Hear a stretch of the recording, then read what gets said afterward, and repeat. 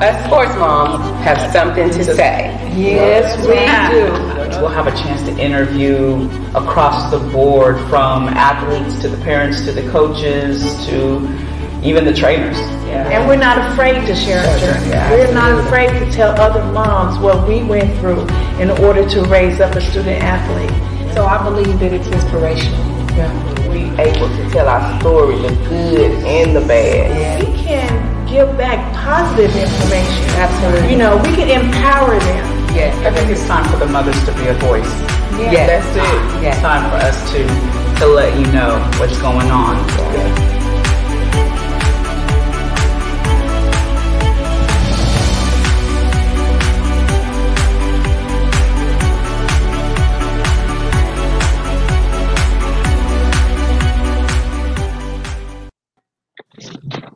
What? What's up? What's up? It's Karen in the house, and I got my other host. Yes. Your co-host Kawashika. How everybody is doing? Yes, it's exciting time. You know, we got a new president. I think. Do we? I know. It's just crazy, right? Not yet. Wow. I was listening to somebody today, and they was just saying, how Trump could bring out a Trump card and how things could be, him not wanting to come out. And I'm just like, wow, that would be something amazing, something that's first done in history, Right. So right. It ain't over yet. It's not over. No, that's scary. Come on now. Are we gonna have a civil war? You have to go No. bomb up the White House and get him out. No, we're not. No. Stay tuned, guys. Right. So what you got going on? Oh my God, Miss Karen, let me tell you something. Listen, it's so much going on in this world, and I'm just trying to stay out the way. Do you hear me? It is so much going on. We could talk about a lot of things, but it's just, silence is the key for me right now. It's because it's like you go up and down. You think it's about to break, and then here goes something else. But that's the part of the plan, fear. So you got to be mindful of that. But yeah, it just, I'm just trying to stay out the way. It's trying to, stay in a place where God, because you can have anxiety. It can. Oh, yeah. I'm about to speak in tongues. Oh, but yeah. I understand it because I know when I go on Facebook, I'm seeing somebody saying rest in peace, rest. And I'm just like, oh my God. Right. I mean, oh my God, we can't afford to hold odds against our brothers and stuff. Right. Like it's like now more than any time in history, you cannot afford to hold up a hatred or anything against your brothers or sisters. It's just because you just never know. You're not waking up. Right.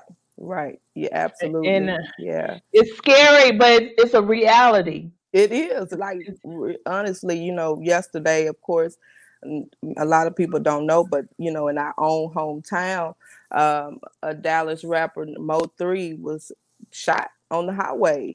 And that's like 10 minutes away from me.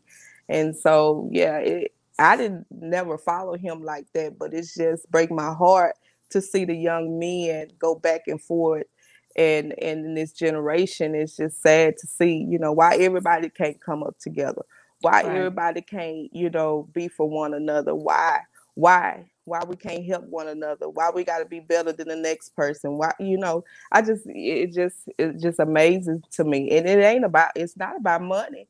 It's not about money. It's about status and who, but it's so sad to me. So that kind of touched me. I was like, oh my God, because I have young boys. I have young sons, So, but then you got the election, you got people firing off and getting, you have people that was once friends. Now, they're going against one another because who they decide to pick or choose to be the president. And like, seriously, like this is the hour where everything is being exposed. Yeah. who people are, their character, their conduct, their conversation, you know, and they putting it all on Facebook, and it's like, okay, that's who you really are, you know. Right. I mean, if we was friends before, why we can't be friends now? Because I choose to pick this person and Right. you choose to pick, you know, it just amazes me. So it's a lot. It is a lot. I mean, you know, we have to learn to just love people for who they are and Right. allow them to have an opinion, Right. even if their opinion is contrary to ours. And so all we're Absolutely. supposed to do is to love. That's the commandment, is us to love, and Right. everybody's not gonna always get along. And so Right. Agree yeah, to disagree. yeah, Agree to disagree. Yeah. But yeah. But you know what? I am excited that we are coming up on our season finale, which is going to be on Sunday. Yes. You know, somebody was asking me, they was like, how many shows have you done? And I was like, I don't know. I got to go back and count. So I went back and counted. We have done 96 shows. It's crazy because it does not seem like that. We were just going. Now I probably missed a good 5, 6, but it don't seem like we did those many shows. We just kept going and going and going and going. That is amazing. It is. Yes, let's clap for ourselves. Yes, you know what? I just appreciate you guys for hanging in there. You know, okay, we had sometimes shows 3 times a week, and I just appreciate the sacrifice you guys have made in this brand. And I'm just excited on what God is going to do. We got some great guests coming up next year in the season 2. I got chills. I mean, God is just really opening some doors, and I just appreciate what He is doing. Absolutely. And so I'm excited. So I'm ready. I'm going to get my hair done tomorrow. Yes. Get my lashes done. Listen, I got so much stuff I need to get done up in this face. Oh my God. But I want to give it back to you, Miss Karen, the visionary of the show, Can We Talk Sports? If you just tune in, this is the visionary. This who created. God gave her idea and she manifested it. And so I'm just grateful to be a part of it. Thank you so much for even thinking about me being a part of this, because I am a true sports mom. I am, in my own unique way. Trust and believe that. So I got an opportunity to, be on a platform that discuss, and we learned so many stuff, but we'll leave that to the finale. Come on. Right. But we are excited about our guests tonight. Absolutely. You know, it just amazed me. You know, when I see people, when I see them, and I was like, okay, I'm going to just send them an email. And then they respond. I'll be like, oh, they responded. Right. And I was like, God, just thank you, God, for those people who respond. Right. You know, I just appreciate it. And I'm so excited for this guest. Yes. I just need a little bit of his energy. I might drop this 50 pounds if he would give me a little bit of his energy. So I'm just so excited. And then we have a guest host on tonight as well, Mr. Michael Scott. He's coming on there with us to dig into these questions with our guests. So welcome to the show, Coach Baker. All right, Baker. Here. All right, so I'm going out the clinic and I'm bringing it in like I'm running a real practice. Hey, come on, guys, bring it in. Ball. Bring it in. Very good, yeah.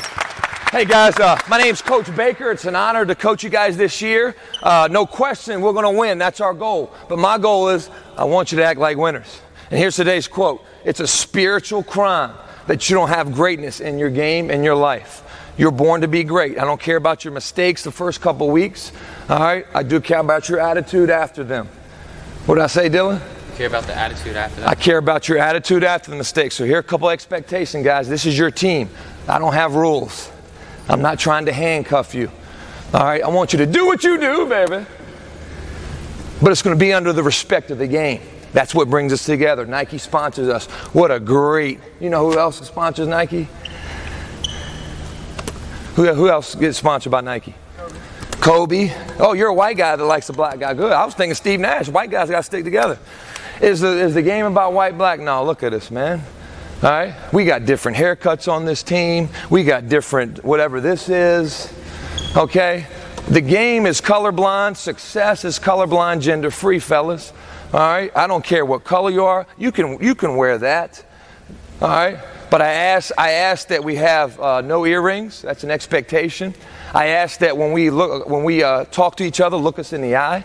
Even me, when I'm talking to you, look me in the eye. If not, I might throw the ball at you. Why? Because that's a presence. Kobe has a presence. He respects his teammates. He has to get on them, but that shows love. I love you guys. All right? And prove to me that you love me. Eye contact. Eye contact. Second thing I have, you can't yawn. Yawning is soft. Are winners soft or tough? Tough. Yeah. We don't have to make every shot, but we can be tough on defense. And a defensive stance is a presence, so you can't yawn. That's a sign of mediocrity. We're not built like that. You can get water anytime you want. If your pee-pee is yellow, you got to drink more water. If it's black and yellow, black and yellow, black and yellow, black and yellow, let's call the hospital, because that's not right. All right, that's not right. Your pee-pee has to be clear. I'm dead serious, fellas. All right, the more water you get in your body, the better you feel. You can handle like Coach used to. Last expectation is when we bring it in, I want energy. Championship teams win because they touch. Y'all like Kevin Garnett? What did Kevin Garnett do in the series when they played Miami? Petrus was walking away. What did Kevin Garnett do? National TV, he grabbed his wrist. No, we stay together, we play together. It's that important. Trust me. I'll tell you about the research the New York Times did after practice. Any questions? Every now and then when we have a dead time, high five, lift. Good job, Dylan. Good job, EJ. All right, I want a lot of touches. I want player coaches, not coaches coaching players. I want to have player coaches. I don't know who that is, but let somebody stand up. An empty gym, a silent gym is a losing gym. Questions? Here we go. Bring it in. On three. On three. What do we say? What's our theme today? On three. What? Get better. Greatness. Good, Dylan. 1, 2, 3. Greatness. We got to be together. On three. Greatness. 1, 2, 3. Greatness. All right, here we go. Wow. Amazing. Wow. Amazing. Oh my God. He said it's a spiritual climb. Yes, he did. He said that's a quote. Let's go. So you give quotes at every practice? Hey, y'all are faith-based, so you know your words create their world. Absolutely. So of course. Absolutely. You know, I live on the word, and my words as a coach are everything. So I don't take them lightly. I study them. I try to impart knowledge and plant seeds because, you know, as a leader, it's what you say that is your oxygen, you know, and if you can't say it, then you better model it.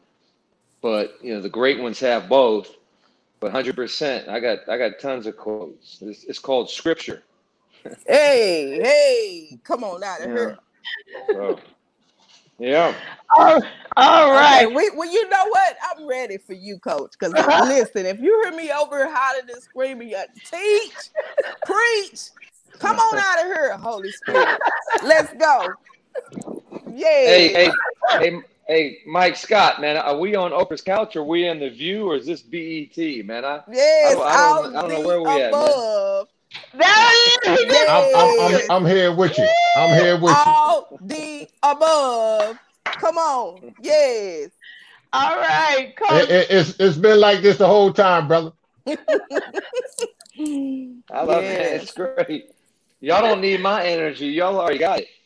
Yes. We need your energy too. We need your energy. We need your words. Right. We believe in the power of words. Come on. And go ahead and tell us all about you and tell us about your journey and how you got started. Well, you know, I finished playing professionally in Iceland, and I wasn't good enough to play anymore. I got hurt. So an injury kind of got me still. And so, you know, I was still. And so I prayed a lot. I read the Purpose-Driven Life by Rick Warren in the year 2000. And I thought my purpose in life was to teach basketball and use basketball as a platform to show these kids how great they can be. And then I started my own business. And I followed up with a book called The Prayer of Jabez by Bruce Wilkerson. You know, basically on the prayer and chronicles about God, expand my territory, keep me away from evil, take me where you need me to go. And 21 years later, 48 countries, 5 continents, hundreds of NBA players, one of them, Mr. Scott's son as a young kid. I'm still doing it. And basketball has changed my life. It's changed my family's life. But, selfishly, I always tried to play. I tried to play again in 2002, had a little tryout with the Denver Nuggets, made it all the way to about 3 cuts. The last cut, if I'd have made it, I would have gone into Summer League, Carmelo Anthony's rookie year, and I broke my knuckle. And so I went to the coach's office. They said, hey, you got a lot of character. You should be a coach, but you're not a good player. You can't play in our league. And so I heard, and so I finally, found out that, look, if you try to fight God's anointing, you're never going to get peace. So I finally found out, I'm anointed to coach, because here's some coaches at the highest level recognize me in a tryout more so as a leader and a coach than a player. And so I finally had peace with playing in 2002, and I've never had a plan B. I've always known my purpose. Because, as you know, all of us have a purpose. We were created for a purpose. But that is what's wrong with a lot of people in this life. They try to chase money, power, and respect instead of chasing God's love and respect and what they're anointed to do.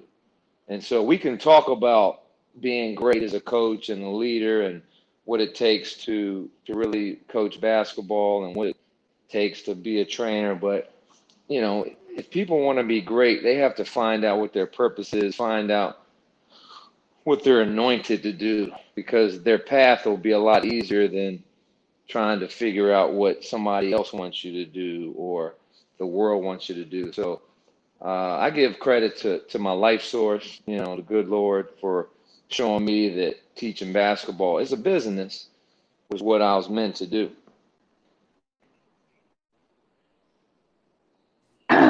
Wow, I can already tell it's gonna be a part 2, because we got some. You just dug in there. You just talked about bless me indeed, enlarge my territory, and here you are, 30 years later. I mean, that sums it up right there. And you know what? Go ahead. I mean, Mike knows when I first started the skill training business, I mean, nobody was doing it. It wasn't even a fad, a trend. There was no internet, social media. I just had an email and a phone number. So I was labeled crazy. My own parents, who are educators, God bless them, I love them, but they said I would fail. And I had a purpose with a passion, and my confidence was, look, man, this is what God wants me to do. I put my life on it, and it's hard for some people to understand, but if they have that undeniable, unbreakable faith, I mean, you're unstoppable. So it is a miracle.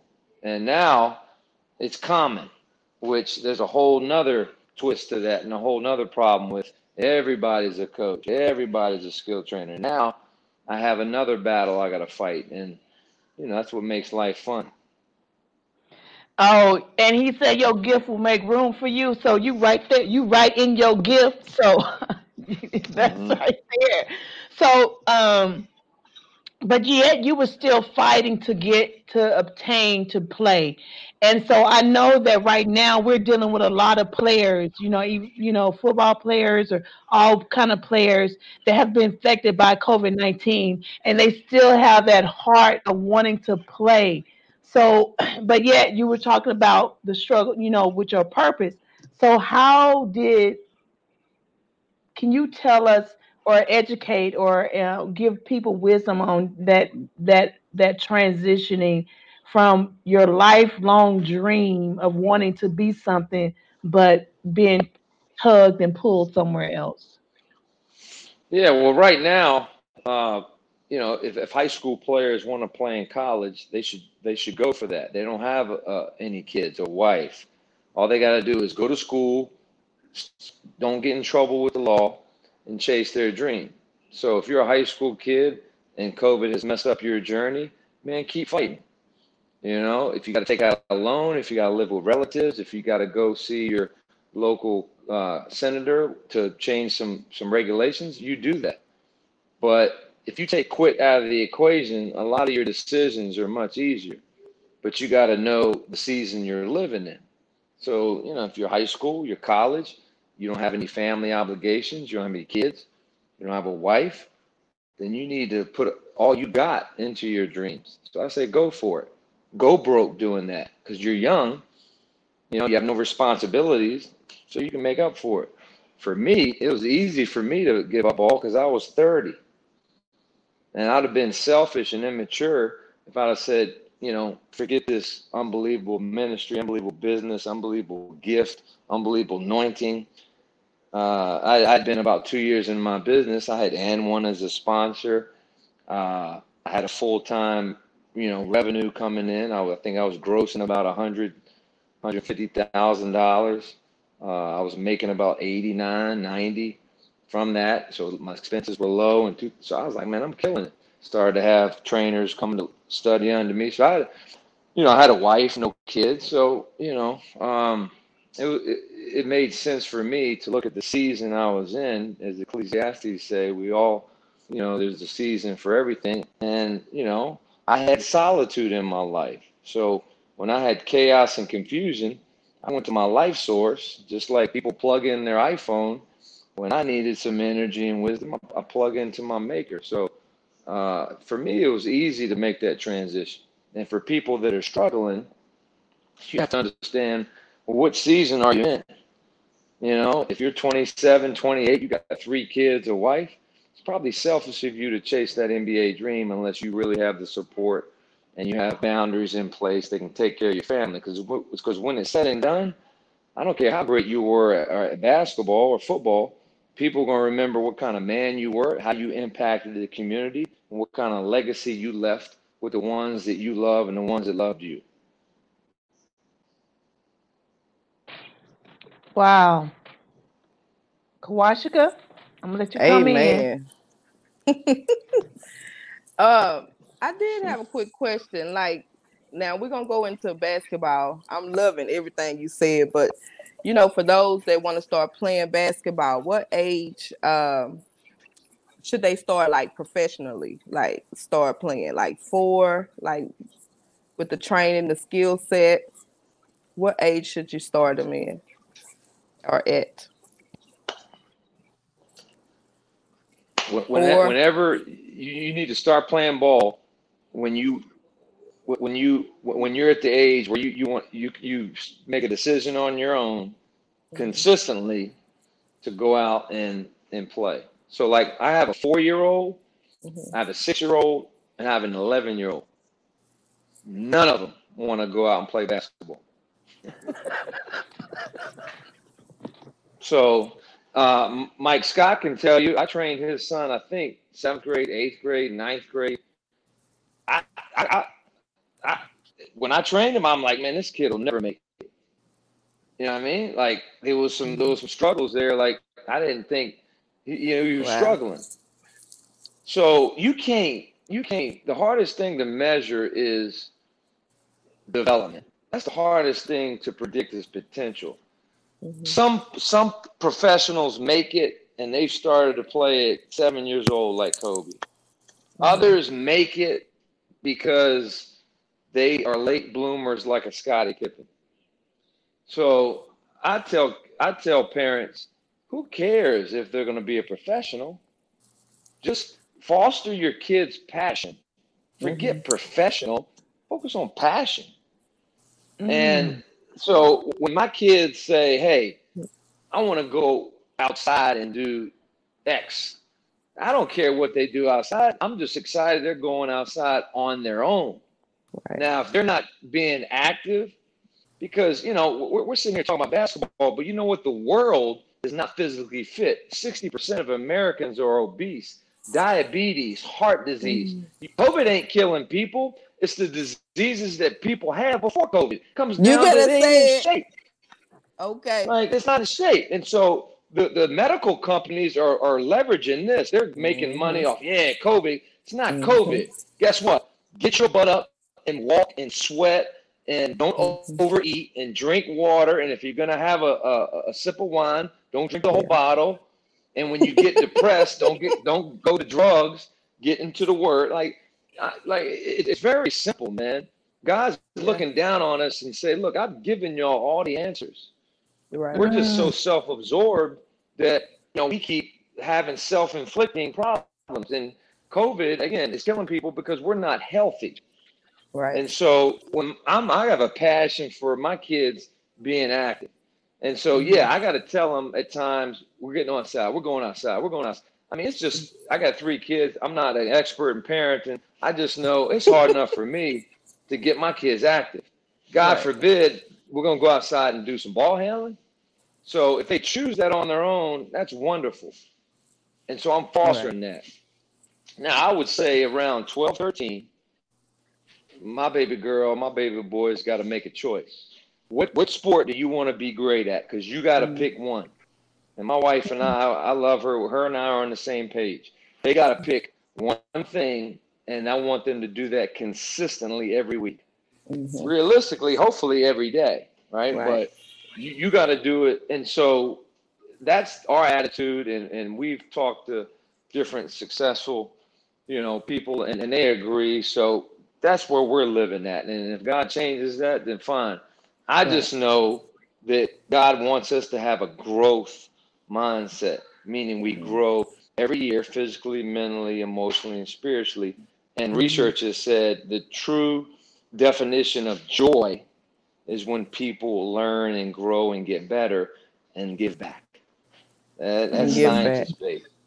So that's, now basketball wise, I don't know. I mean, ideally, sure, they can start early. Kobe says the earlier you start, the more you're going to master it when you're, older. So if you start at 8, you're going to be an expert at 18. If you start at 16, you're going to be an expert at, 28, 30. So obviously the earlier you start, the better you're going to be. But, I don't think it's healthy to force 8, 9, 10-year-olds who aren't mature enough to understand about discipline and commitment, because they're going to get burned out, and they're not going to be authentically passionate. They're going to be forced. So it's like, if you make your kids do stuff that they don't want to do, right? It's like, okay, it's like living with a communist. I mean, really, you're living with a dictator. We all know how those countries work out. And I lived in China. I've worked in Russia. You know what I mean? I've spent a lot of time in the Middle East. Man, them people aren't peaceful, happy. They don't think for themselves because they work under, dictators, communism, man. And that's not the spirit of the United States. That's not what God gave us, a will and a choice. Right. Free will. And I think the best way to lead and parent is you teach your kids about a choice. You give them a choice. Now, if they're going to self-destruct, obviously you come in and be that communistic parent. No, you ain't doing that. Right. Right. Absolutely. But you gotta have a balance. You have a balance, Right. Wow. Absolutely. Hey, Mr. Scott, you got a question? Are you in? I'm in if you can hear me. I listened to this guy doing all this talking. I say that because we go way back. We go probably back to, I want to say about 2004, 2005 time frame. I think how far back we go. But, one thing I want to say, when I first met Gannon, I noticed that he focused on life lessons over the game. And I thought that was a phenomenal thing because everybody else was just talking about getting out there and playing. And, my first experience with him was we had to find a gym, so we went all the way across the water somewhere, and we ended up, I think we was in Phoenix, and son was had this little, he thought he had his own patented move. He had a little move that he was doing. And then immediately cut out the equation. So I want to see you best food is to spend because you don't want to get the bad habit of Mr. doing Scott, I don't know. because it's going to turn into travel. Mr. Scott. I don't know if we can hear you. You're going in and out. You sound like a robot. We were out. Go. That's what I'm finna say. Go out and come back in. Right. You know, we did technology, man. So yeah, I couldn't understand it. Sounded like a good story though. I like to hear it. I want to see what I might have done something stupid. So I want to see what I did. Yeah. So in your bio, you talked about invaluable lessons that you had to learn. So do you care to share some of that with us parents? Yeah, I try to remember the lessons that I learned, as a son with my parents. I guess the biggest lesson I learned is honor your mother and father, but you don't always have to agree with them. And I know that's a little like, what are you talking about? Look, my parents are Hall of Famers, man. I love them unconditionally. Without them, I wouldn't be here. But here's what I mean. I always honored what they said because I acknowledged them. I respected their lessons in the moment, listened to them, didn't interrupt them, but respectfully, I gave my own opinion about what I thought, and I articulated it in a way that didn't break the respect that we had. Like, they're the dad, they're the mom, I'm the son. There's always going to be an honor for their authority. And again, they're my life source. They're one of my life sources, right? I come from God, but I went through them. You know what I mean? And even before I was a Christian, there was a Holy Spirit in me that was just leading me to the right thing. Because again, my Father is in heaven, right? And he sent me to earth through my mom and dad. It's like God sent Jesus through Mary. That's right. You know what I mean? There were times where Jesus was like, you my mom and dad, but I got to do this because of my Father, So there was about my Father's business. Yes. Yeah. And so I never forget, I wasn't playing at Hampton High. And a lot of, narrative from my parents, not my parents, but my family. And it might have been from every now and then my dad, but you know what? There might be some racism going on again. There might be some ill will because I was the only white dude in the whole program.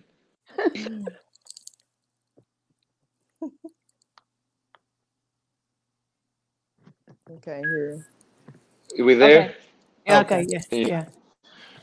So I was the only white dude on my team, 8th grade, 9th grade, 10th grade, 11th grade, 12th grade. The Ham High School was 80% African American. So I was a good player. I made Boo Williams teams, all-star, 5-star. I thought I was playing well. I didn't start my junior year. I didn't really play but 1.5 quarters. And so around Christmas, we were both upset. And they were like, look, we got all these high schools wanting you to transfer. You're never going to get a Division I scholarship unless you play. You're a good player. You work hard. He's not playing you. Let's transfer. Well, if you listen to your parents, all right, I'll transfer. Well, that's the easy way out, man. If I'd have transferred, I wouldn't be as authentic and genuine as I am now to tell my story and to teach. Because when I was their age, I gave in to what was easy. I gave into what was comfortable. I couldn't figure it out. And to me, grit is what kids are missing nowadays. And grit is an acronym for greatness resides in toughness. The toughest thing for me to do was stick it out, try to figure out a way to play. And a friend of mine who coaches and is a GM with the LA Clippers, a guy named D Brown, he made a comment to me one day I use all the time now. He said, success is colorblind and gender free. The world is not. Right? The world sees color. The world will put you in a box. The world, treats men and women differently. But success is colorblind and gender free. And I didn't know that at the time, but I told my parents, look, I'm going to stick this out, man. I'm going to figure out a way to start and be a part of this winning team. Long story short, I ended up starting the rest of the year, second team, honorable mention All-State. We won a state championship. We beat Grant Hill's team. The following year, we went to the state again, came in second, runner-up. I had 31 Division I offers. Anyway, my story was written. So that was one time that, you know what, I'm going to honor you, Mom and Pop, but I ain't listening to you. Fast forward in 2000, I have a master's in education. You know, I just finished playing. I had all these job offers to be a high school coach. I was a college coach for 5 years. I had all these offers to go coach in college again. And I'm like, I like college. I like high school teaching. I love changing the world through basketball. I don't want to be under a system that's going to hold back my holistic gifting. There's things that I can't say and do, whether I believe it or not, working under an NCAA system. And I believe, why should I go work under a system that's going to have a ceiling for me changing lives? Bump that. I'm going to be an entrepreneur. I'm going to eat what I kill. But you know what? I'm going to take my game all over the world with me. I'm not going to be a martyr, mind you. You know what I mean? If they don't want me to preach the word, I won't preach the word. But you guarantee I'm going to use Christ-like principles. You know what I mean? I'm going to let my Holy Spirit, my light shine like the beacon on a hill. You know what I mean? I tell you want me to praise Jesus? All right, I'm going to be salt. I'll be salt. You know what I mean? So I wanted the freedom because I knew I was obedient. I don't know if I'm the best skilled trainer in the world. I know this. I work the hardest and nobody can match my passion. And my truth fears no question. And so that's what I brought when I was young. That's what I bring now. And my parents told me to do something that I liked. And I said, no, I'm going to chase somebody and something that I love. But I respect you, but I'm a grown man. And so I moved out the house, started my business, and they respect and honor me more. I think I'm going to get more money in my will than my brother because of the that I brought. Yeah. You know what I mean? Because my brother was always a safe guy and a yes guy, and I challenged and taught my parents, and they like that. So I'm gonna get a little bit more bread, you know, when they move on to the pearly gates. You was a prodigal son. I'm kidding, man. I'm kidding. Yeah, exactly. Oh man, that is good. Yeah. That is good. Wow. I mean, you giving us some life lessons. Many lessons, but that's the biggest one. Yeah, but here's the thing: like many kids want that freedom from their parents, right? Cool. But are you obedient? Yeah, I mean, like real recognizes real. People feel your passion. People are addicted to your passion. Kids want all the benefits of being disciplined, but they don't have the daily commitment. You know what I mean? They'll tell Mom, I want to do this. Mom, I want to do that. You know, cool. Let's see, let's see how great you are. And kids don't understand greatness is consistency. If they see a trend and a habit of you, waking up at 5:30 a.m., turning down prompts, not scrolling, right, but taking notes in your free time, they'll give you that. I mean, I never had to pay for any date in my life because they respected my grind and they knew that, you know what, one day he's going to get a, $300,000 scholarship. So they funded my dream because I put in sweat equity when I was young. And they respected, they would just shake their head because they had to bring me in at 11 o'clock at night and I was still out there shooting. I never asked them for rides to King Street, the outdoor court you showed me on Instagram. I ran there. They had to pick me up because I was still there, and they saw my commitment. They saw my sacrifice. So I inspired them. So my birthdays, they give me $200. They bought me a car. They were like I was in Shark Tank every day. They invested into me because they were inspired by me. And I always tell kids, look, professionalism is not always chronological, right? You don't turn some 25, 30, now you're a professional. No. Professionalism is maturational. Just Google success stories with kids on the internet You got kids 19, 16 starting business through COVID. I watched a story that last month on 2020, some kid in New York, made this COVID testing center out of his van, and he got the attention of Harvard, and he ended up getting a Harvard, scholarship because of that. So that kid's 16, right, chronologically, but professionally, man, he's 46. Like, he's so mature beyond his years. So, that's what I want to tell kids too, man. You can make a difference when you're young. You just got to have the values of what a winner is. So, and I'm going to let Mr. Scott is back in, so let me go ahead and let him come in here and ask some questions. Mr. Scott, you're on mute. Okay, see if it's better now. I guess it must be better now. Living out here in the sticks, it happens like that from time to time. You know how that is. That's just how it is. But when you're out further enough where you're away from everybody else, I had to come out and sit in the car to get away from everybody else just to get a chance to talk. It didn't make no sense. But anyway, hey, we totally applaud the great job that you have done, and working with all the kids throughout the years.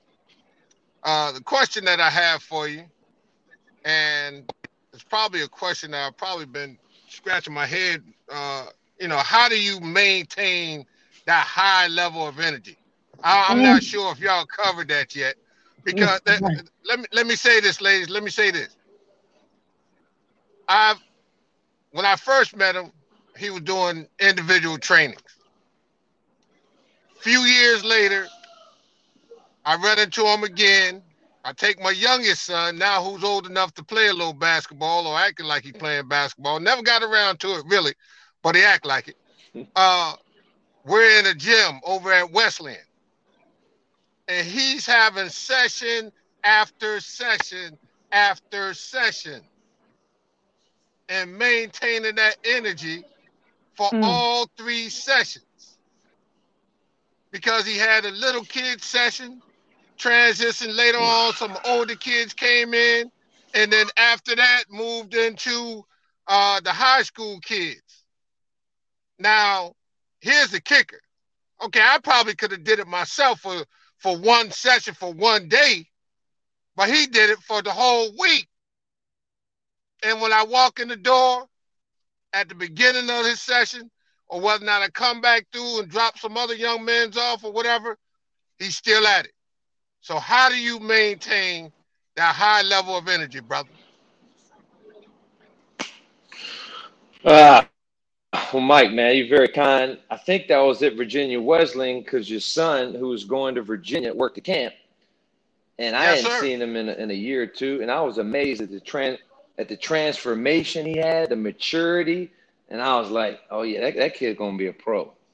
And then so seeing Mike, old Mike versus young Mike Jr., it gave me confidence that, what I'm doing, maybe it's helping. I had a little bit to do with it, but not much. But it's like, man, he turned out all right. I didn't break him. I didn't scare him. And so you hit the nail on the head, man. Like most coaches, if they don't have anything, please have energy. And the synonym for energy is love, is care, is intensity, is passion. But once you have that, the second thing you got to have is intelligence.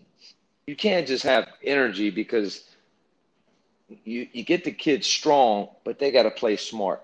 And you can't just have intelligence, because if they're smart, they got to play strong. So with me, back in 2000, even now, kids are so hard to teach and coach and parent. And if you don't have energy, you're just not going to make a difference. If you train pros, they don't have to have energy. It helps. It gets them. But you're talking about impressionable 8 to 22-year-olds. They're at the height of their stupidity. They're at the height of their ignorance. They have so many distractions coming at them, but they're impressionable. Man, they're impressionable. The good book says, train a child in the way he or she should go, and they will never defer from that. So, God has a special place for you if you foster orphans and you give back to the young. That's one of the reasons why my wife and I adopted a young African-American little girl, because we know we were impacting the kingdom. That's something spiritual about raising young kids. So to do that, you've got to have, I've never seen a successful single mom. I've never seen a successful parent. I've never seen a successful teacher, nor a grassroots coach that didn't have energy.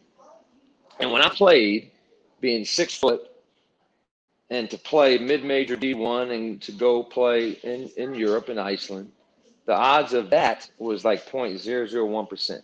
So I beat 99.99% of people out there that doubted me to go do something great. And the reason was I had energy. You know, I wasn't scared. You know what I mean? I was tough. And so when I coached, I said, you know what? I got to have that same spirit. I love the game. I'm anointed to teach the game, right? And so that is something that you can model. You can transfer energy. I've seen it happen. And so how do I get it? I mean, it's a gift. It's a gift. I try to foster it with 8 hours sleep, gallon of water a day. PP is clear, as you heard me tell the kid. I eat healthy, and I'm in the Word. I'm in the Word, and with the Word comes, you know, I've always done this, and when I didn't, it got me in trouble. But there's 24 hours in a day, man. I am spending time with people that I love and that loves me, and I'm trying to do things that I love, right? I mean, that's it. Who do you love? Who loves you? And what do you love? That gives you energy. If you with people that are draining you, you do don't like, man, that drains you. So you know what? If I got to live in an apartment with 2 bedrooms, that's cool, right? It might be inconvenient, but we're going to be happy. And I tell my kids that. Now, we live on the beach in a nice house and all that, and that's something nice about that. But I'm telling you, I will go broke, but be happy. And that's my attitude, man, because I want to do something I love. I love teaching the game. I love helping people's spirit and life be better. I love speaking life into people. But to do that, I got to read. I got to study. So I love learning. I have a growth mindset. Mr. Scott, man, my vocabulary has exponentially increased since I met you, man. So, you know, I look at myself in those videos. I'm like, man, I've been doing research says that if you read 52 books, you're a doctor. And so I'm like freaking 4 doctors over, man. Like, I've been reading and studying so much I know. And again, we talk about trainers. If you want to be a good trainer, be educated, man. Don't sound like you are at a nightclub and doing, like, be educated, man. You know, there's a time and a place to have slang and let your guard down, but you have to articulate, enunciate, educate, enhance. Words create your world. So when I first started out in coaching, I wasn't into that. And I had gotten a master's. But over the years, I'm glad that God revealed that my mind has to be better if I want their mind, who I'm coaching, to go to another place. And so you can only rise above the level of information you have, right? You can't rise to another level if you don't have that information. And so I use the information age for me in a positive way and not a negative. So, Coach, what scriptures you will use to elevate your mind, to have the mind of Christ? Whatever is pure, whatever is right, whatever is honest, whatever is righteous, think of those things. Think on me. Dwell on those things. Okay. You know what I mean? Another one that I use is, God did not give me a spirit of timidity, but of power, love, and a sound mind. That's it. Okay. Another one that I use is greater is he who is in me than he who is in the world. Okay. The devil came to lie, steal, and destroy, but I can give you life and to live it more abundantly. So the best thing for me that I do, that I try to make it habitual, is every morning, whether it's 6:30 or 7 or 7:30, I try to have solitude time where I pray, worship music, and then I have my journal and I read a scripture. I don't follow everybody, but there's 3 dudes that are my spiritual mentors, and I only listen to these guys: Stephen Furtick, T.D. Jakes, and Ron Carpenter Jr. And so I'll listen to a sermon or see a quick email from them, and I'm constantly keeping notes. And the one thing I'm trying to get better at is memorize scripture, and recite it, review it, repeat it all during the year. And, renew my mind, renew my heart, create a loyal spirit within me, and meditate, because there's power into that. And I'm not good at that yet. But I think one thing that helps me coach with clarity, because see, to be a great coach or leader, you got to have clarity, you got to have correctness, right? And you got to have conviction. And if you do that, you teach in a flow. You're like Drake. You're out there flowing. You're poetic. Because leaders and coaches don't coach in paragraphs. The kids' attention level's too low. Plus, pros don't want you to talk a lot. They want bullets. Give me a word, coach. Give me a phrase. I got it. You know what I mean? They're not idiots. And you got to treat kids the same way. Sometimes we give too much stuff and the kids become robots. They don't figure it out for themselves. Great coaches not only teach what to think, but how to think. And so to do that, you gotta have your spirit clear. You can't be too distracted. You gotta be organized in your mind. And, my solitude, quiet time is it for me. That's what does it. That's good. That's good, Coach. Coach, one thing I noticed about you is you are reachable. So here it is that you're training these high elite athletes that probably could pay you millions of dollars, but yet here you are still training our kids. And so I love the fact that you make yourself available to everybody, not just a particular group of people, but everybody. And I loved. I saw the video of you just pointing to your kids. I saw in your thing that you make sure you have a constant life-related lesson that's a part of your training. So it's more than basketball. You're trying to impact these kids to do something great to their lives. Can you comment on that? That's a great question. Number one, let's not get it twisted. A lot of these pros they don't pay guys like me millions of dollars. I don't care how good you are. There's only one player development coach in the NBA that's ever made more than $1 million just coaching skills, and his name is Tim Gergerich. And most skill development guys in the NBA make $125,000, which is great. Right? Which is great. I make a lot more than that running my business. You know what I mean? Just personally. Most coaches in the NBA make $450,000, $950,000 as an assistant.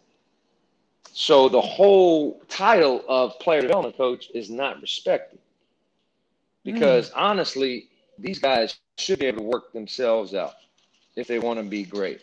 I did it growing up. A lot of us, Mr. Scott did it. Like a lot of, honestly, man, and this might hurt some people's businesses, and if it hurts mine, great. But a lot of these kids don't need us. They don't need us, man. That's what your dad's for. That's what YouTube's for. That's what your high school coach is for. That's what Boo Williams is for. Like, the only reason I've been successful is that there are a lot of bad coaches out there. Parents look at me and like, man, I wish my coach would work that hard. I wish my coach had that energy. Mr. Scott, I wish my coach would work hard 7-8 hours straight. Well, that's what you're supposed to do. I'd be doing this whether I got paid or not, right? The public customers determine whether I'm going to be in business. And so my point is, look, you know, the reason why I did what I did is because you get bored with the same you know, if I just worked out girls, that'd be a little boring. I get tired of that. If I just worked out Americans, I looked at, look, I'm going to work out everybody, and it's going to be fun, and it's going to be fresh. Now, it's hard because wherever I go, I got to set culture. And I do the same thing. 2 claps. I got 3 rules. PP clear. You get water. You know, so it's the same thing. But I love it because that's a new kid. And I can save his life. I can change his life. I can plant a seed in his life in 1 hour that will blossom at some point whenever the Lord wants it to in 10 years. And so, that's right. Again, I wasn't anointed to be a full-time NBA coach. Now, I've gotten offers: 2007 Celtics, 2011 Wizards, 2013 Wizards, 2015 Suns G League. So I've gotten offers, and then when my kids move out the house in 18 years, I might do that.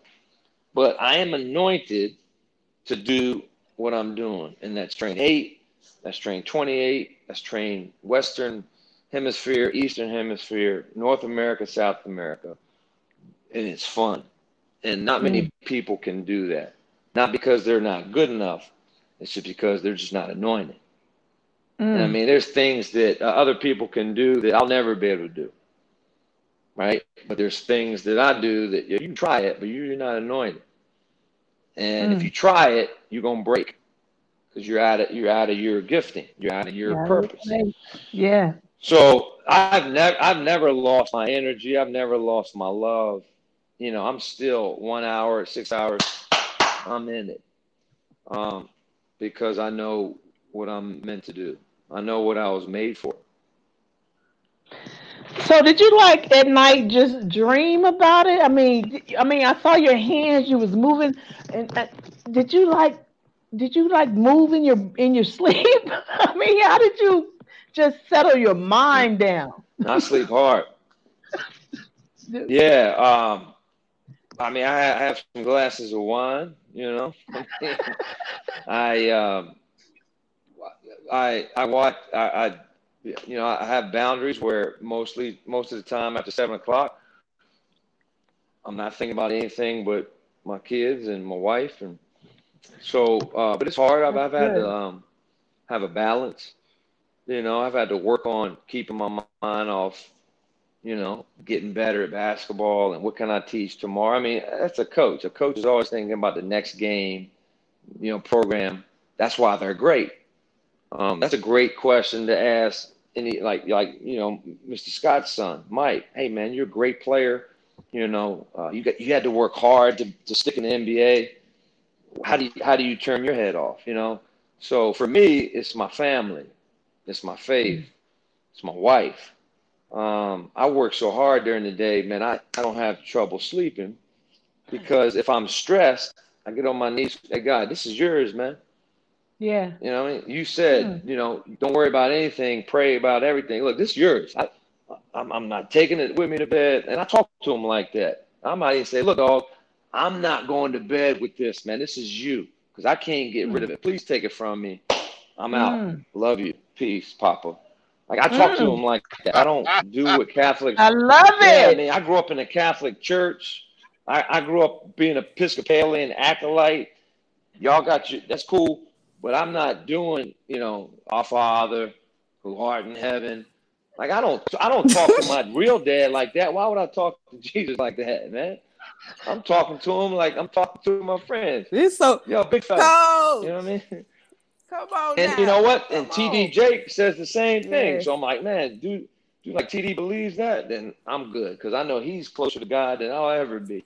You know what I mean? So anyway, I just go to sleep right away, and it's something that, you know, before I went to my career, again, I read The Purpose-Driven Life. I didn't know, after playing, I didn't know whether I wanted to go back to coaching in college but Well, I guess the idea came when I went to 5-star. Boo Williams took me to 5-star at 15 years old.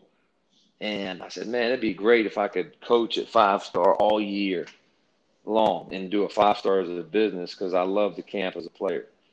So I guess at 15, the seed was planted.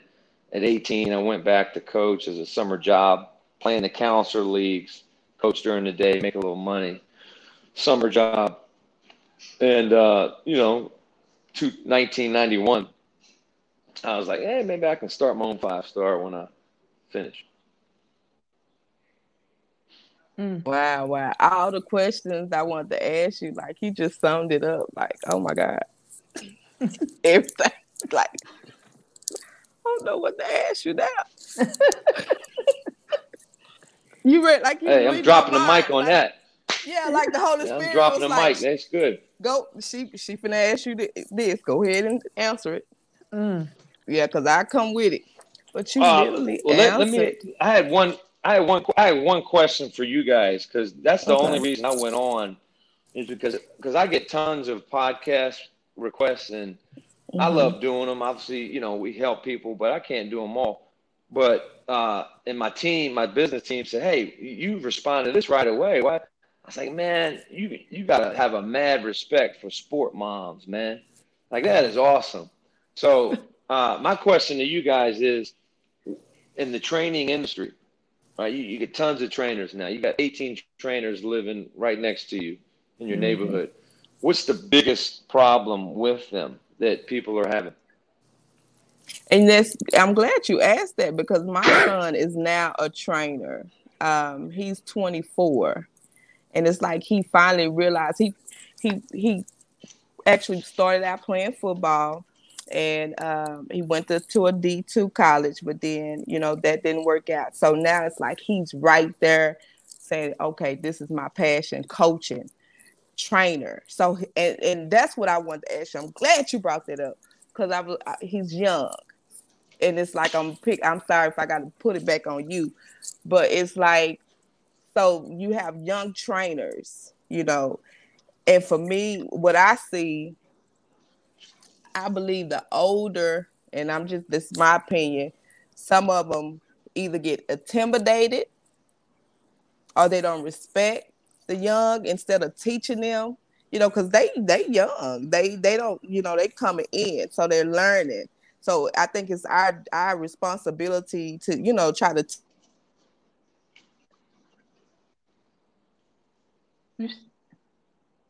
Can't see y'all. Okay. Okay. Sorry, somebody calling. But so my son, he's a trainer, and that's crazy that you asked that. But yeah, what I see from the outside, some, not all, but it's the respect thing. And is it that he gotta earn it because he's young, and then I don't know.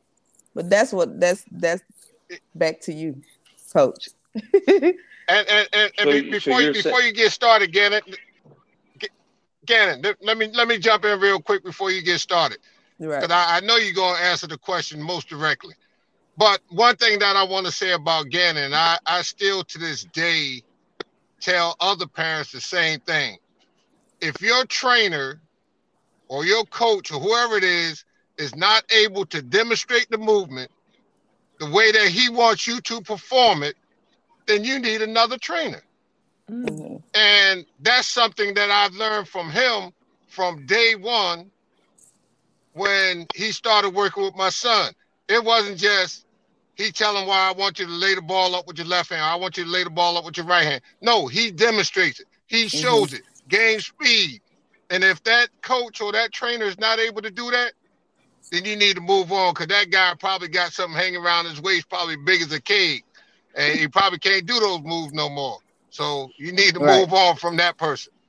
Go ahead, Gannon. I'm sorry. Coach. No, Mike, I mean, you and I should go around the country, and do conferences, man. Yeah. Seriously. But Koshika, with the utmost respect, because now, because of COVID, my business has transitioned into 50% The revenue now is coming in from mentoring. So I went from mentoring players to I still do that, but now like we're gonna go full steam ahead with mentoring coaches because it's a problem. You know, NCAA, NABC, off the record, they don't want high school, middle school, any AAU to train with trainers because they don't respect them. They don't know what they're doing. They're money grabbing. Fact. Do your own research. Like that comes from the top. USAB created all these programs because it's gotten out of hand. And it all comes down to, of course, a lot of kids don't respect the trainer. That's not the problem. Problem is, write this down, send it to your son, send it to everybody that's going to, a so-called young trainer, right? They don't respect themselves. The trainers don't respect themselves. The trainers don't have convictional truth. The trainers, like, and here's why. Number one, who taught you how to teach and coach? Who poured into you to show you how to coach and teach and to run a business? What qualifies you to charge X, Y, and Z to train my son? Well, I played the game. Cool. What level? What kind of player were you? Oh, I averaged 20 points. No. Were you the first to the gym, the last to leave? Did you keep a notebook? Were you coachable?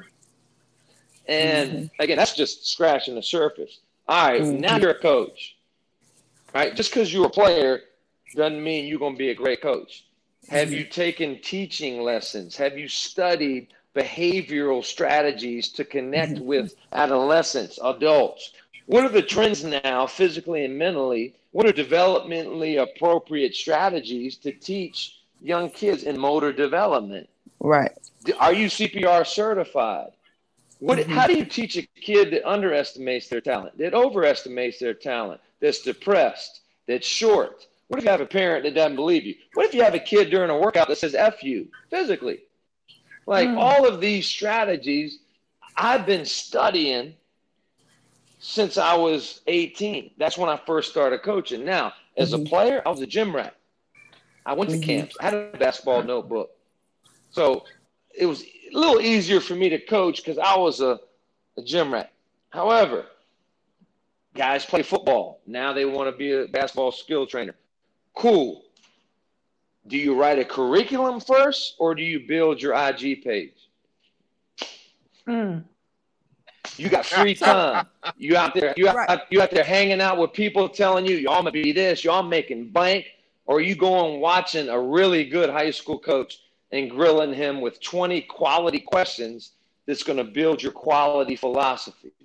Right. But how that's much not money the have case. You invested? Yeah. Now that's not the case. How much money I know where y'all going. As you invested into your education to be like a lot of these trainers out there don't want to spend money on learning from others or even time to go watch a good coach because they don't have that growth mindset. And if you did that, you'd have no problem with respect. You have no problem with the majority of kids that you train, you connect with. So again, I'm not perfect, but over 90% of the kids that I've trained, I've connected with. I've given them problem-solving strategies. And if the kid just didn't listen and I couldn't reach him, I was honest. I'd even give money back at times and say, you know what? This kid ain't got it. Ma'am, take him to another trainer or find him another sport because I can't reach him. So I treated my clients not like customers. Customers in my business aren't always right. Right? You treat them like they're your kids. You treat them with unconditional love, and then you be honest. After 3 months, if you can't make a difference, then tell them. And then you self-evaluate. What do I have to work on as a coach physically, mentally, emotionally? Right. And it's because coaching is a profession. It's not a title, right? It's something that you have to study, just like any other profession. But unfortunately, in skill training, it's a no barrier entry. Anybody can do it. right? And so that's fact that these young trainers aren't getting poured into, nor do they want to be poured into, and they aren't qualified yet because they don't know how to teach. So when do you get qualified? Let's go. When, yes, you're right. Come on with it. So when do you get qualified? Because that's what I'm saying. Like right now. Now you're saying coaching and training, but I'm saying when you are called, just like you found out that you was called, that was your purpose. So now you got to still get the teaching. You can still got to be skilled. So when do that start? Like right now, you start young, right? That's a great question. When did you start? You say you started at 18 coaching? I started to learn how to coach at 18. Yeah, 18. And then when did you master? When did you master? I've never mastered. I'm still So learning. You're having mastered. I'm never going to be a master. So you never mastered. I'm an expert. Because this your purpose. Okay. Because this your purpose. I'm an expert. I'm an expert because of all the time. But I'll never be a master until master the day I what die. You do. That's just me. Yeah, I'm not a master because I got a kid staying with me now that don't listen to me. So I'm not you know what I mean? Okay. But I'm an expert because I know a lot of stuff. It's not a basketball question that you can ask me that I don't have a good answer to. My truth fears nothing and it works. Now I would say this, for me, I started coaching at 18. I got a professional job, Division I college job at 23. So 5 years. Okay. 5 years. And that's enough time to. But I started my business in 2000, and after 12 months, I had a full-time job. So my qualification came from the players, Denby High School, Denby JV, Hampton Hoyas, all these players that I've been training, right? I convinced the parents to train with me twice a week. Mr. Scott saw results. If Mr. Scott didn't see results with his son, he wouldn't keep bringing them. Right. So what qualifies me right now to be, I guess, a guru is I did my work every day, every week, every month, every year. I added tools to my toolbox. I looked at it as a craft. Okay. The problem nowadays is these trainers, they build their social media marketing platforms first. Instead of building their philosophy, building their curriculum. So they got to stay in that second job, or they got to live with their parents a couple more months. I did that. I lived with my parents until I was ready for me to organize my teaching. I organized my teaching before I organized my Twitter. I was focused on the kid and not catering so they would come back and keep paying me. I just look, I'm going to coach you real. If it works, I'm on to something. If it doesn't work, I'm going to be disappointed because I don't know how to fake it. I'm a coach. You know, I focus on the player not being popular. I focused on getting them better and not the byproducts of celebrity trainer, Nike contract, being on TV, traveling first class, going, you know what I mean, like training, you know, going to NBA parties and all that comes with the territory. But again, it's hard for young trainers because they get sucked in, man. Instagram, like it's the devil, man. It's fake. Yeah. And so they, you know, it takes a special coach. It takes a special coach to do it the right way in today's social media information age. It's hard. A lot of distractions. A lot of people now, a lot of trainers now don't even know who I am. And that's okay. I'm not fighting to be popular. All we do is get our message out we're still in business. I mean, if you want to train, like the GOAT said, Michael Jordan, you want to train the right way? Cool. If you don't want to train that way, don't train. Michael Jordan, you want to play my way? Then play. If you don't want to play that way, don't play. Drop the mic. He got teary-eyed because he got criticized for being who he was from his teammates, from the organization. He was too harsh. He was a bully. And Jordan's like, that's the only way I know how. And if y'all listen to me, I'm going to take y'all to the promised land. And he did. And they respected him for it. That's why he's the GOAT. Man.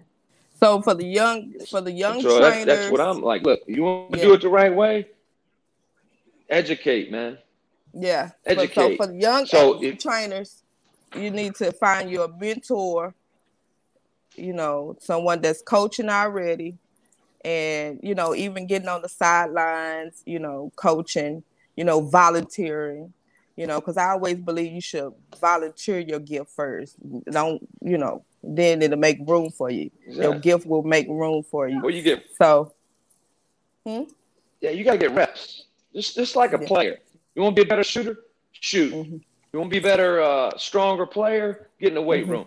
Like coaches got to get reps, and these young coaches, they ain't got a lot of reps yet, and so of course they're gonna struggle with connecting and growing and feeling that peace. And when that's just what I see. A lot of guys didn't like what I was doing. Yeah. So you just got to keep believing. Basically it's study, man. Like a lot of these trainers, they don't have a curriculum. How do you teach on ball? How do you teach occupational movement? How do you teach how to post up, where to post up, why to post up? How do you teach a dribble move? What's your shooting philosophy? And I mean, these trainers don't have X, Y, and Z for the most skill sets. What's good team offense? How do you motivate a kid that's short? How do you motivate a kid that's elite? Like, and again, it's a constant grind, but, you get what you pay for to me. You get what you pay for. If you only train $20, then you shouldn't worry if parents don't like you. It's only $20 an hour. But if you pay $250 an hour, like I charge, then you know what? You're going to get that. You're going to get that. Why? Because you don't see the time that I've spent. And if you do what I say, you're going to get a $250,000 scholarship if things fall into place. Injury, timing, talent. No guarantees, but, you have the conviction as a trainer to have a mentality and a swag that is just addictive to people because of the investment, man. You're like, I've been playing this game since I was 8. And so that's what I bring. If people want the same thing, and you played football growing up, or you got cut from your team, but you like skill training because it's popular, it's a trend, cool. You better get started. You better be like the hip hop preacher. Sleep is for broke people. And he wasn't talking about money. People have a broke mindset. You better live off 3 hours sleep. You better get your reps in because you got a lot of catching up to do if you want to sustain it. And people can say, look, Gannon, you're study expensive. your craft. Yeah, study your craft. But, they can say, hey, you're expensive. That's cool. You make a decision. And it's a ministry for me. If somebody can't afford me, I always say, what can you afford? I'll work with you. Wow. And then you find out, like that's bad business advice that I was told. People tell me, hey, that's bad business. Well, I don't run a business. I have a legacy. Ministry. It's a ministry. Well, what can you afford? And if they pull up in an Escalade, oh no, you're gonna get the real rate. You're gonna have to sell it. And I had that. Right. I had a mom say I can't afford $50 an hour for an individual at Kickingham High School, Mr. Scott. She pulls up in an Escalade and she paying me $10 an hour. I'm like, no, you got to sell those rims. Yeah, because you got people. Yeah, you got. And I'm real, and I tell them that. Yeah, they don't want to pay. No, you seriously though. You got people that just don't want to pay. Yeah. Right. Yeah. So you got to watch out. But you respect, and then you respectfully educate them. Right. And that's right. Just give them research. Right. And like this is a fact. 80% of millionaires spend at least 15% on self-educating themselves to be better. Right. Wow. Not tithing. So they might tithe, and they spent, like Ron Carpenter Jr. said that. He said, I spend 10% to the Lord, and I go 10% seed, and I spend another 10% on educating myself. That's 30% that he gives away to get. So if you want something out of something, you have to determine what are you going to put into it. Yeah. And that concept is foreign to the elite grassroots basketball. Parents are, honestly, they don't want to pay for nothing, especially elite players. My experience with a lot of NBA players, they don't want to pay full price, which is cool. You know, you got to come up with different strategies if you want to be in that world full time. Yeah. But I never like, look, you have to pay something. You have to wash my car. You're gonna have to invest. I'm not training you for free unless I feel called. Right. You know what I mean? Unless I feel called. And you got to speak with conviction and boldness, and check in with your maker and pray on it and say, look, man, if there's anything offensive in my heart and in my mind, root it out, Lord. But I just, you know what? I don't want to train that family for free. They got to pay something, man. They gotta.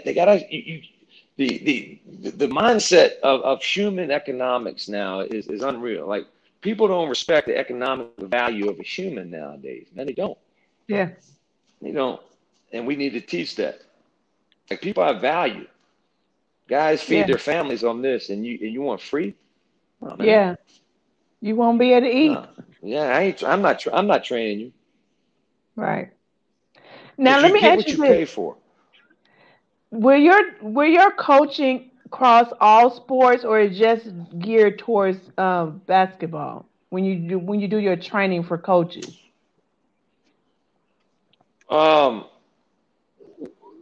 The physical is basketball, but what I teach mentally, emotionally, and spiritually is across the board. You can take across the board. Yeah, that's good. And back to your question about what the things that we look at when we get trainers. I like trainers that can do more than train. I like trainers that can impart wisdom, the things they experience through their lives, and how they come back and give it back to that person that they're training. I love that because, sometimes our kids don't listen to us, but they will listen to somebody else. And so if you have that trainer that is imparting wisdom and seed into your kid, then that, I think that's a good trainer. Yeah, not 100%. I mean, whether that trainer had a bad experience. Go ahead, Mike. Mm-hmm. I was just going to add to that. One thing that we also have to remember is that trainer, once that trainer gets into that mode of training and have that audience or have that group of kids, all eyes is on him. And if he's not setting the best possible example through his own works, then he's going to be exposed. I had a guy come to me at the rec center, and he talked a good game as far as basketball was concerned. Mm-hmm. But as I look at him, if I seen him walking down the street and he asked me for a dime so he could make a phone call in the nearest payphone booth, I may hesitate. Just because he didn't present himself with that, I'm an honest type person, or I'm a true person to what I'm saying. I'm asking you for this dime, not to add to this 90 cents that I already got in my pocket so I can go over here and buy this other thing that I shouldn't be doing in the first place.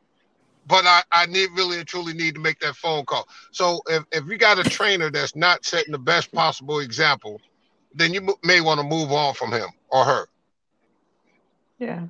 And to add to that, Gannon's philosophy, and I'm not saying this, and we haven't talked about this or anything of that nature, transcends two other sports.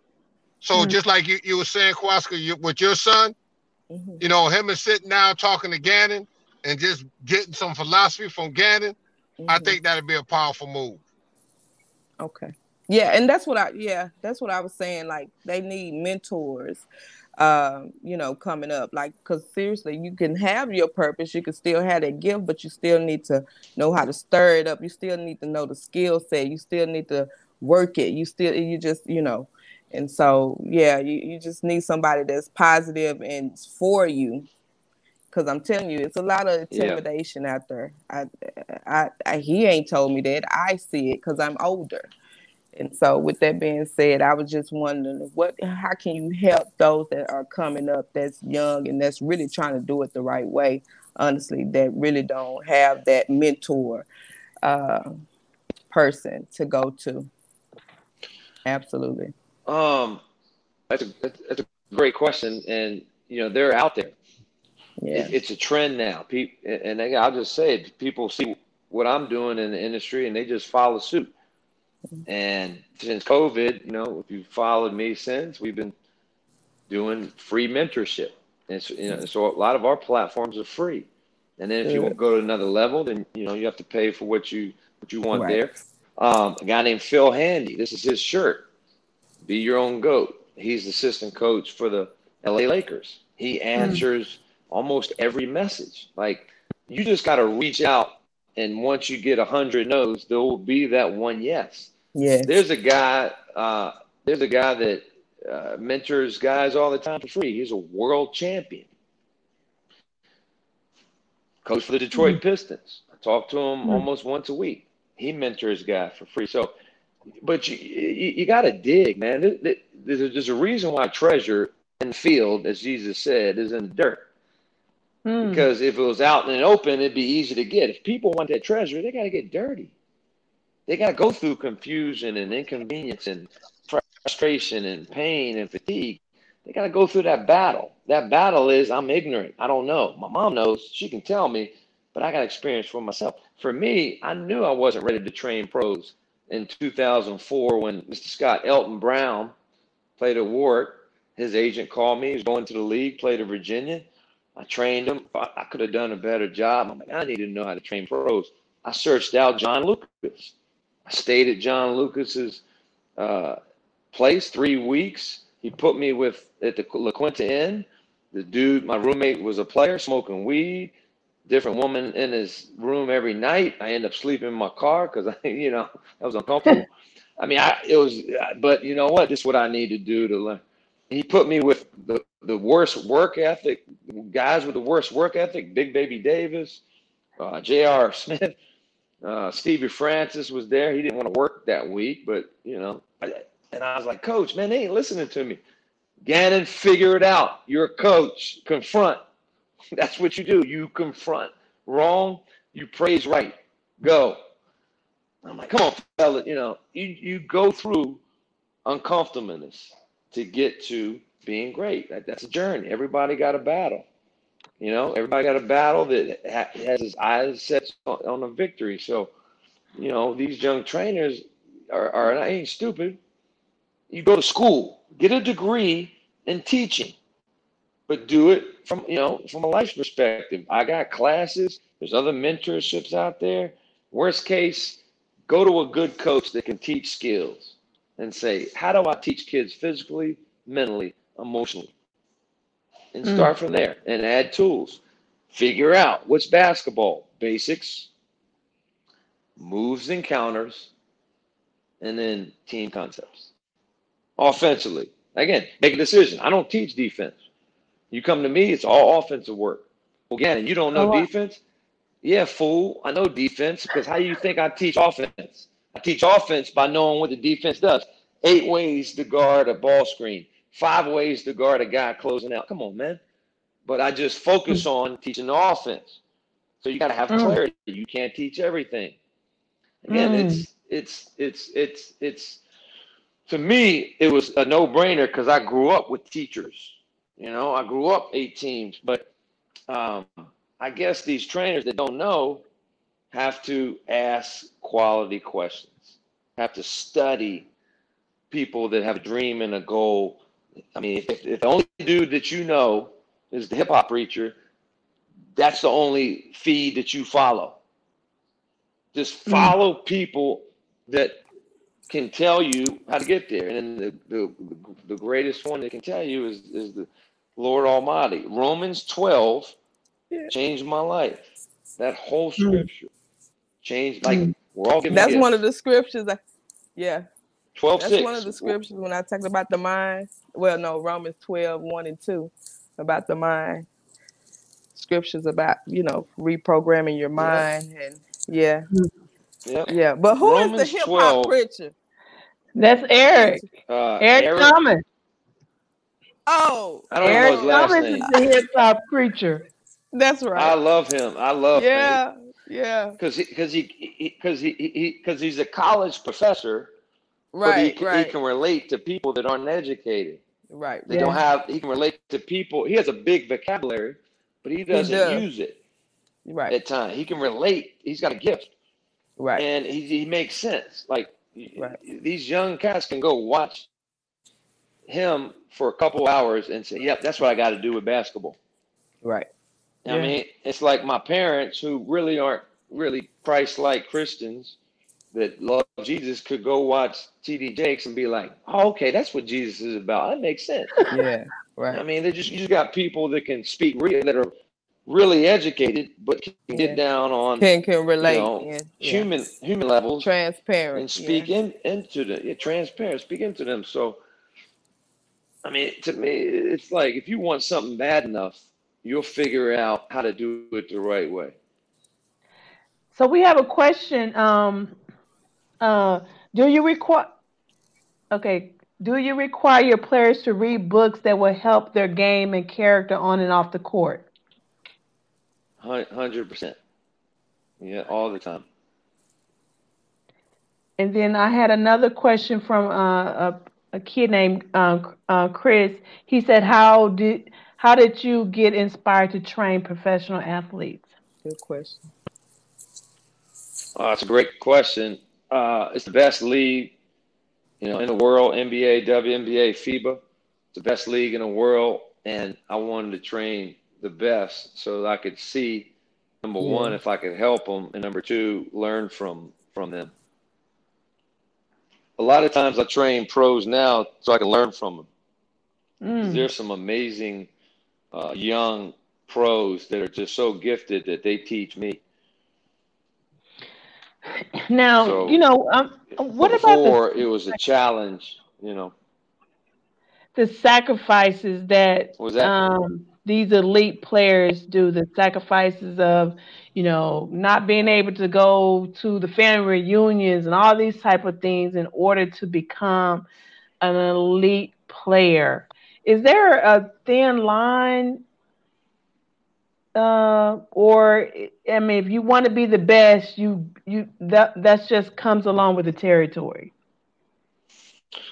When you say elite player, do you mean grassroots or pro? Pro players. I say that because my sister, she, like my nephew, he started training at the age of 5, and he was training and all the way up, and so. He missed, the family events and all that kind of stuff. And so I'm just saying, do elite players, is that what it takes to become an elite player? Unfortunately, yeah, to an extent. If you're already in the NBA or WNBA, I mean, they own you. You're getting paid 7, 8, 9, 9-figure contracts. You gotta go. You're obligated to that organization. If you're in high school or middle school, you don't have to go to all these events. I know Boo tells you, or DFW tells you but you don't have to go. You're gonna go to college where you want. Nike is still gonna. Yeah. Boo or DFW. I played for Boo, so I mean that's the best AAU program in the world. What are you talking about? Boo Williams, man.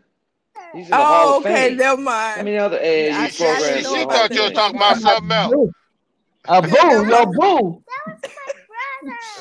Oh, okay. No, yeah. I mean, Marcellus Williams. You were talking about your purpose, and how do you know, as far as God and an elite player, as far as sacrificing from your family and creating balances, how do you juggle? How do an athlete juggle all of that? I would say ask Steph Curry, because he's a professed Christian and he's probably one of the best to ever do it. David Robinson, who played for San Antonio. I would ask one of them, but I can tell you that as an NBA player, you probably have 5, 6 hours, 7 hours a day with your team. So you sleep 8 hours, 9 hours. I mean, you got plenty of time to get into the Word. You got plenty of time to have time for the good Lord. You might not always go to your home church, but you can get into church.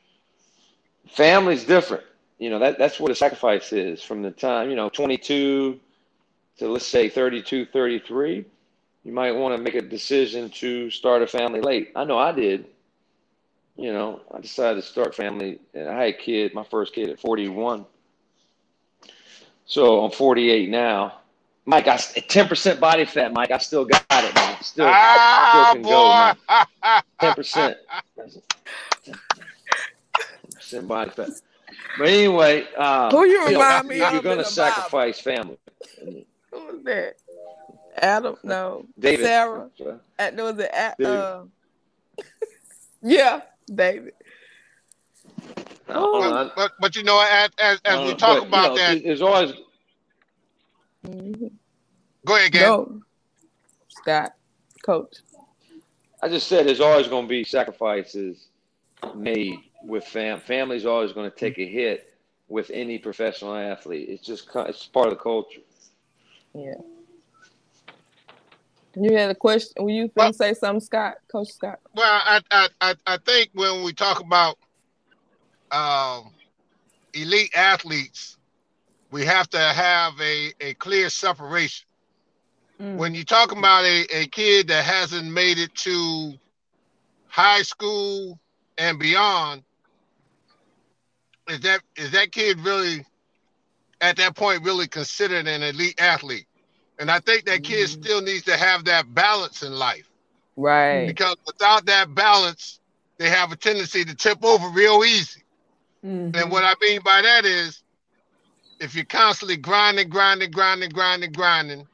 and somebody has pumped into your head that you need to be in the gym, 5, 6 hours a day, 6 days a week, take one day off for rest, and you doing that for, a full year, 365 days, somewhere along the line, you're going to be, one, susceptible to injuries because you ain't worked on no other muscles but those same muscles that you use to grind with.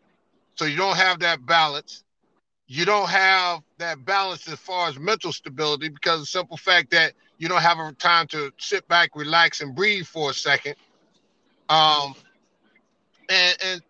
as a result, you have a tendency to be overworked, and now you don't see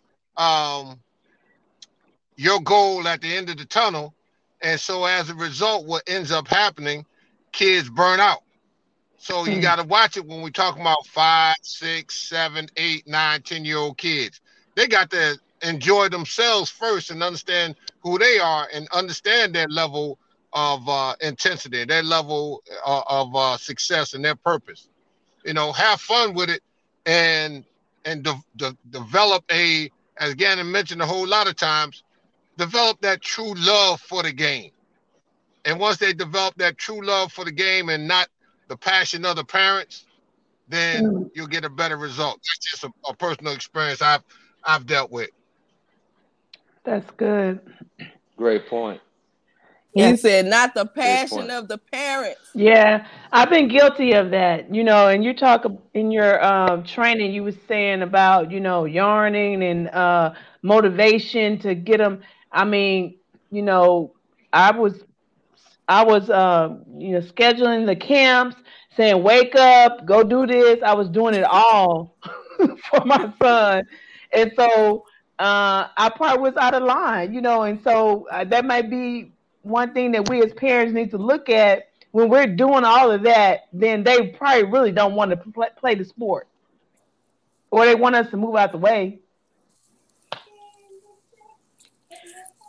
Yeah. I think with my experience, it was when my kids was growing up and playing football. Of course, they played with the little league, but anything extra, it was just like I believe they had like the Deion Sanders camp or something going on, and it was. I remember one time, my oldest made it, but it was so expensive. We was like, shoot, you finna get ready to play middle school football. I mean, I don't know. Is it that we just think that if they go into these camps or these extra stuff that, it's going to make them better when they really just need to enjoy middle school football, high school football. Now, when you get in high school, you can go to different camps, colleges and stuff like that. But sometimes we do go overboard and we try to pay money to, we got Deion Sanders camp over here, or we got somebody camp over here to name,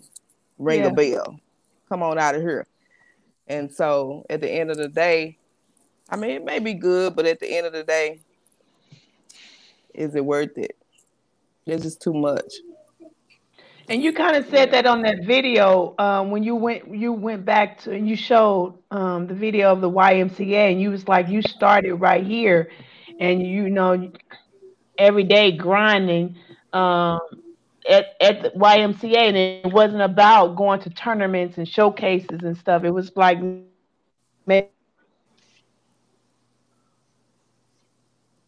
she paused. Hey. Oh. I don't know what happened. Left. She'll be back out. Yeah. Yeah. Okay.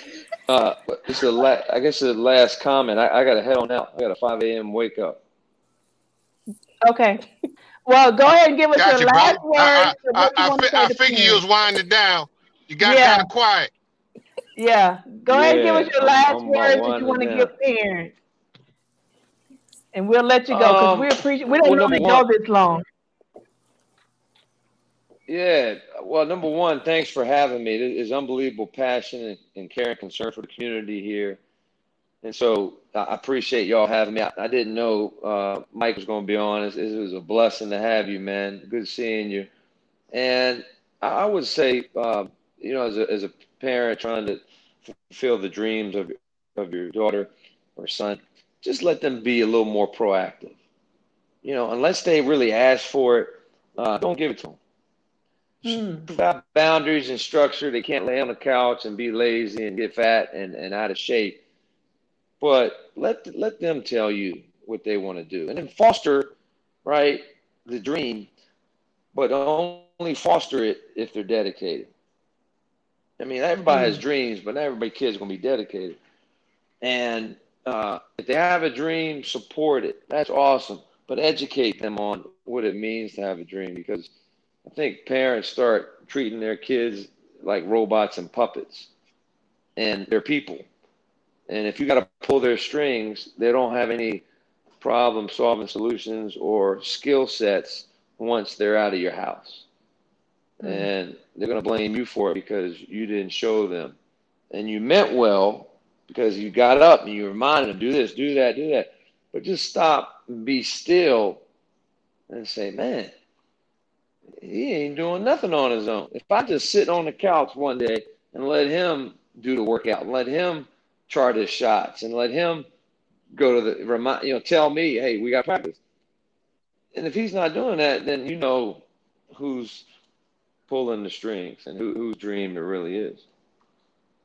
That's good. Because in my experience, most kids say they love it, they don't really love it. Most kids say they work hard, they don't know what hard work is. Most kids say they want to be great.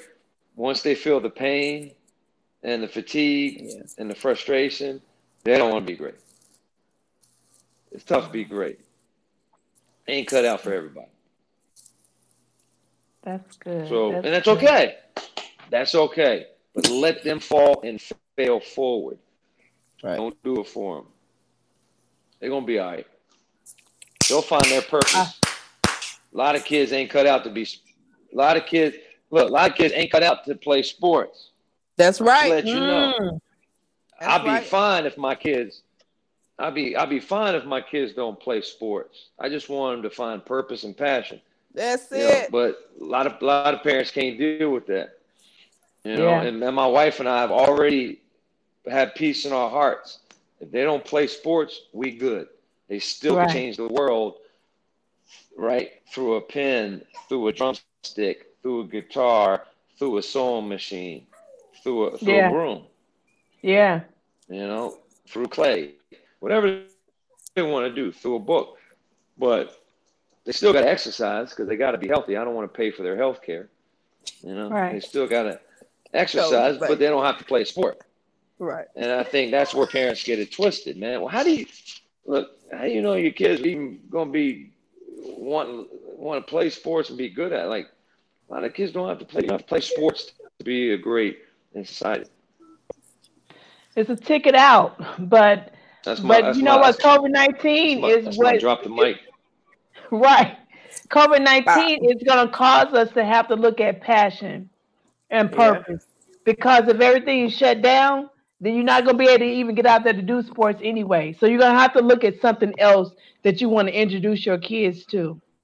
So there's always a plan. God always has a plan. But we want to thank you so much. We thank you for answering the email.